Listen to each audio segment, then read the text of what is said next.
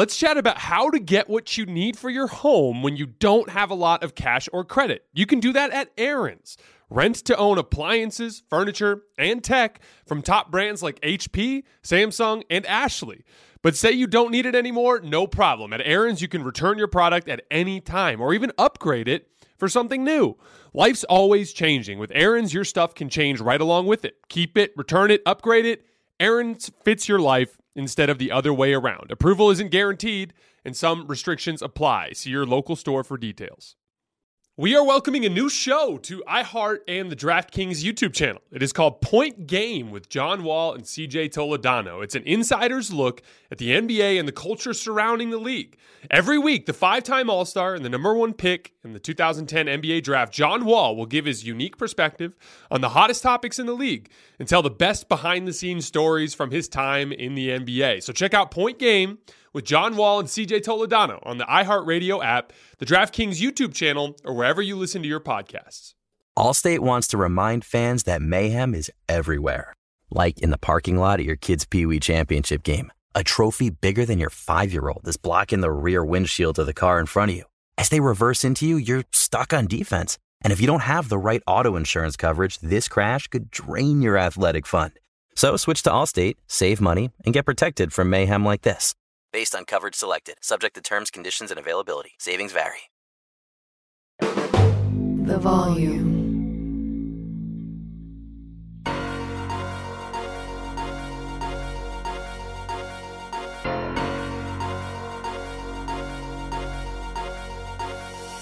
All right, welcome to Hoops Tonight here at The Volume. Happy Tuesday, everybody. Round 2 coverage of the NBA playoffs here at Hoops Tonight is brought to you by Chase Freedom Unlimited.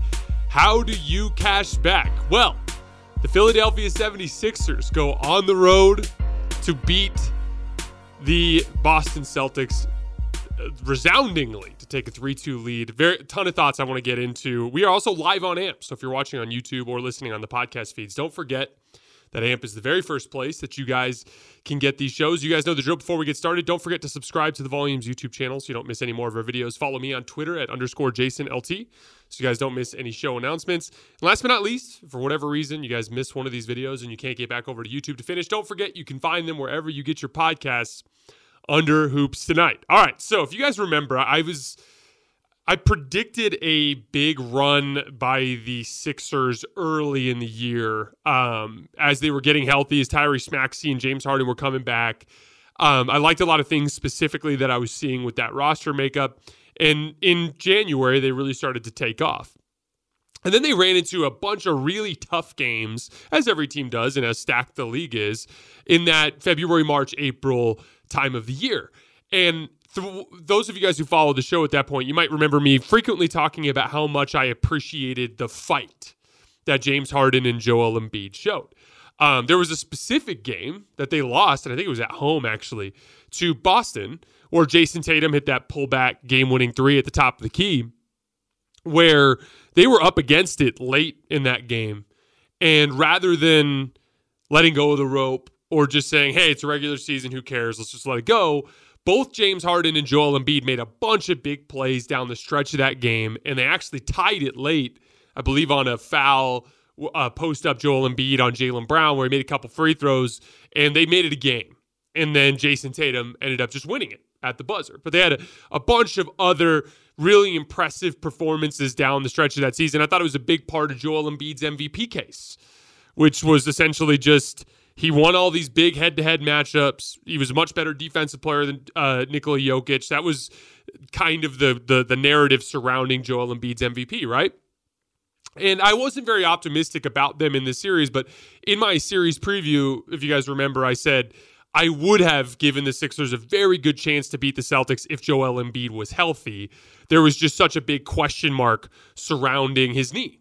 And specifically, I talked about his rhythm and the fact that at the foul line, which has become such an important part of Joel Embiid's success in, and I shouldn't even say success, but taking that next leap from like guy who's just another one of the stars at the top of the league to a guy who's perennially in the MVP conversation, the guy that can succeed and stay efficient in the NBA playoffs, was that success around the free throw line. But so much of it relies on his jump shooting.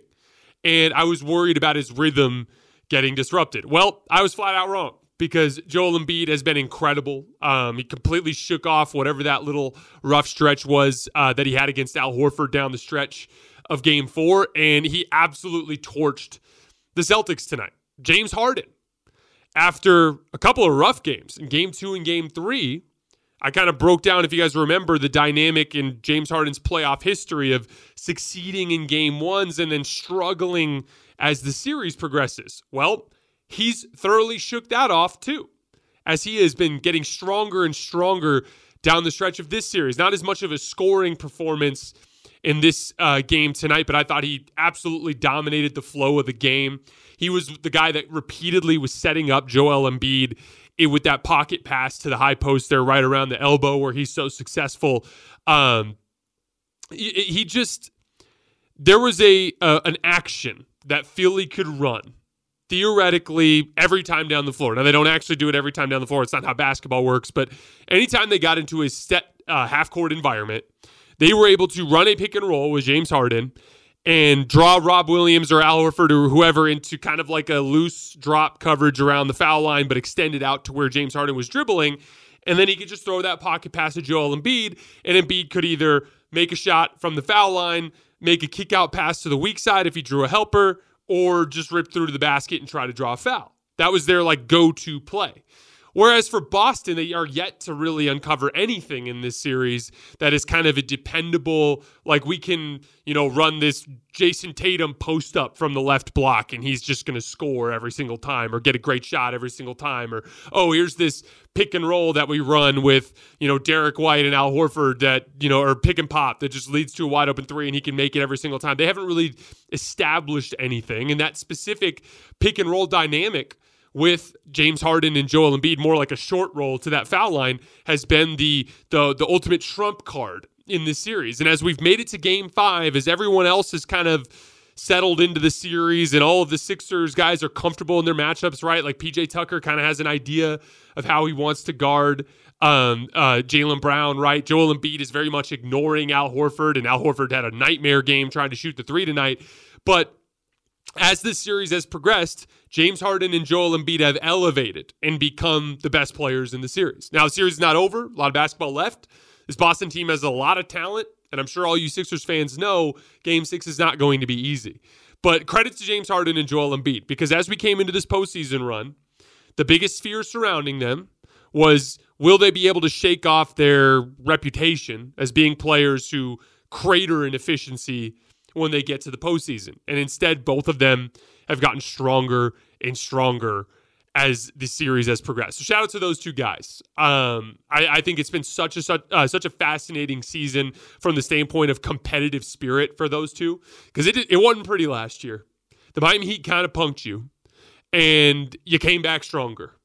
And you've made the improvements in the areas of your game that you needed to, and now you're reaping those benefits here as you're one win away from the Eastern Conference Finals. I also wanted to shout out the defensive effort. If you guys remember in Game 1, the first of two James Harden game winners, there was this focus on Boston's offensive execution. Marcus Smart post up on the final play. What the heck are they doing? Blah, blah, blah. As I went back and watched the film of that game, I thought Boston's offensive process was fine. I mean, for what Boston was doing, Philly was just defending their asses off. They're doing a bunch of really basic, defensive kind of baseline principles that a lot of teams around the league use, especially in the playoffs, and they're just executing really well. So they're defending on the perimeter well. They're sliding their feet, and they're flattening out drives. That's step one. They're digging down into driving lanes, right? So, if a guy is on the left wing and I'm guarding there's a ball handler on the right wing, that dude who's guarding the guy in the left wing is down at the nail, just prepared for that drive to the right. And if they make that pass, it's a hard closeout. And Boston, it's interesting. They have a ton of guys that can shoot and a ton of guys that can pass and a ton of guys that can dribble. But what they don't have are just dead eye, you cannot give this guy any space type of shooters. And so as a result, a good hard closeout goes a long way to turning a deadly shot into a shot that they can live with, right? On the back line, the rotations. If anybody gets beat off the dribble, you're seeing Joel Embiid step in to help, and then the guy guarding the ball handler just sprints out to Al Horford. Or the next guy on the wing will go to Al Horford, and he'll sprint to the next guy. The rotations are incredibly sharp, and that's been from Game 1 on in this series. They just needed to get the offensive production to make it work. It's funny. I'm going to butcher this because I can't remember who exactly conceptualized this idea, but there's this 2-1-1 theory in the NBA playoffs. Essentially, you need your best player to win you 2 games. You need your second best player to win you 1 game. And then you need your role players to win you a game. And that's typically like not typically, but that's a very common path that you'll see a team win an NBA playoff series with. And James Harden, your second best player, got you 2 games in this series. Game 1 by himself without Joel Embiid. And then in game 4, as Joel Embiid was struggling with the Al Horford matchup, James Harden carried you home, including hitting yet another game winner. But that you needed to get a game out of Joel Embiid where he dominates, and that's what Joel Embiid did in this particular game. Dominating at the rim defensively, drawing a ton of fouls, torturing them in the short roll at the foul line. But that was the offensive lift they needed to carry them to their 3rd win with a defense that has been mostly phenomenal throughout this entire playoff run.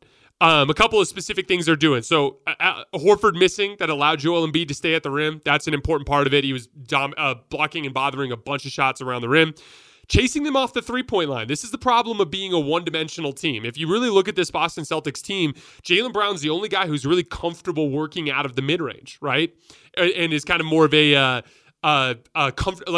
creative shot maker inside the 3-point line, right? And he only took 16 shots in this game, which we'll get to in a minute. So like with that limitation, you've turned your perimeter defenders, you've turned their task into something that's much more achievable. Chase the guy off the 3-point line. If he beats you off the dribble, just try to flatten out his drive as best as you can. If you get beat, just rotate to the next shooter. You've got help behind you. The helper doesn't need to come up to the mid-range. The helper just can meet you at the basket and either take a charge or Embiid, if he's there, is going to be able to deter shots at the rim, and you rotate around.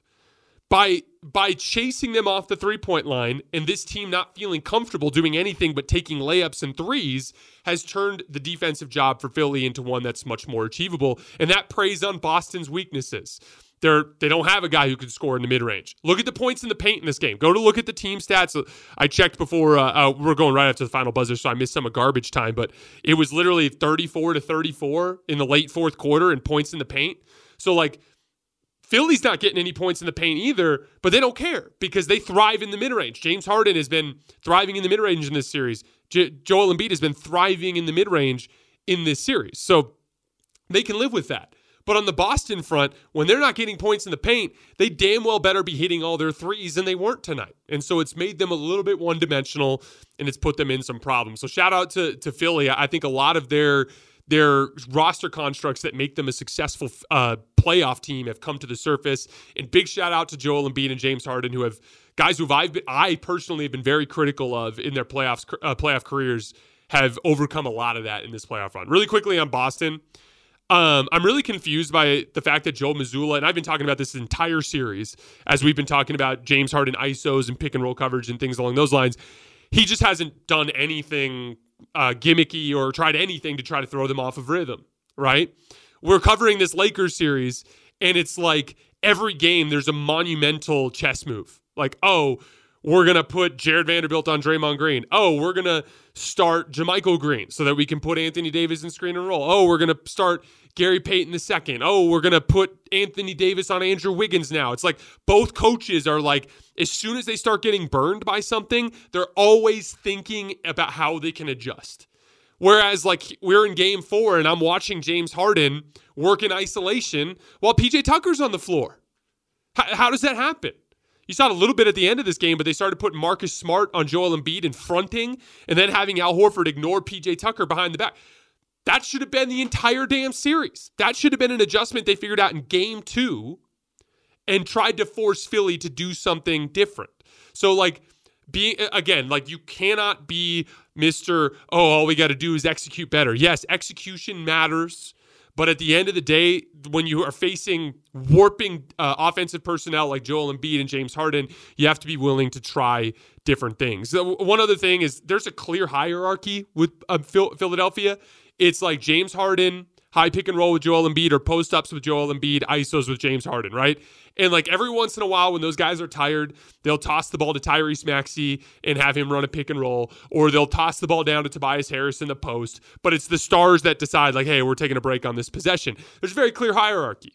With Boston, there's just so many guys that are used to having the ball in their hands. Jaylen Brown used to having the ball in his hands. Marcus Smart, Jayson Tatum, Malcolm Brogdon, Derek White, all of these guys are used to having the ball in their hands and making decisions. And so the hierarchy gets a little tricky. In this game, Jayson Tatum in particular was just full tunnel vision, empty the clip. And I admired it from a competitive standpoint, but like he was just driving into traffic and he was making some shots and getting to the foul line, but like it just ruins the flow of the offense, and everyone else is just kind of standing around, doesn't know what to do. Jaylen Brown only takes 16 shots. The guards are Malcolm Brogdon and Derek White are co-opting possessions. It'd be a lot easier if you had spot-up shooters around them, and it's like Jayson and Jaylen are the only two guys going. It just gets a lot more simple from a rhythm standpoint. We're seeing this in the Denver-Phoenix series. We got Devin Booker and Kevin Durant just deciding every single possession now that Chris Paul's out, and their offense looks better. So, like, sometimes less is more when it comes to primary ball handling. And I understand the predicament. Jaylen Brown and Jayson Tatum aren't traditional point guards, so you need guys that can ball handle, but this is the catch-22 when your two best players are not great playmakers. You end up in a situation where you have to supply them with playmaking, and now you just have a bunch of guys who know how to dribble, and their offense can get really, really stagnant. Look at Philly. You've got guys that are just role player specialist, PJ Tucker, role player specialist, Daniel House, role player specialist, DeAnthony Melton, role player specialist. Even their other two primary guys like Tobias Harris and Tyrese Maxey, they can go 6 minutes at a time without touching the basketball, and they don't care because there's a clear hierarchy there. And I think that's been an advantage towards Philly. This is not over. Boston, I believe, still has more talent down the roster. They're very capable of going in and beating Philly in Game 6. I mean, they beat them in Game 3, and they were up big late in Game 4, so they certainly are capable, but they're in a tough spot here, and I expect a raucous, desperate Philly environment as they try to end this series. All right, guys, that is all I have for right now. We are going to be back later tonight on YouTube to break down Game 5 of Nuggets Suns.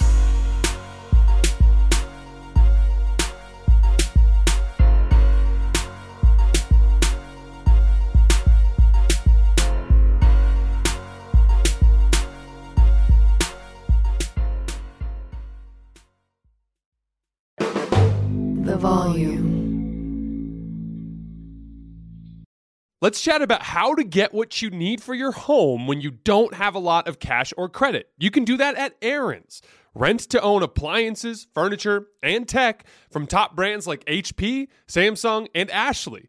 But say you don't need it anymore, no problem. At Aaron's, you can return your product at any time or even upgrade it for something new.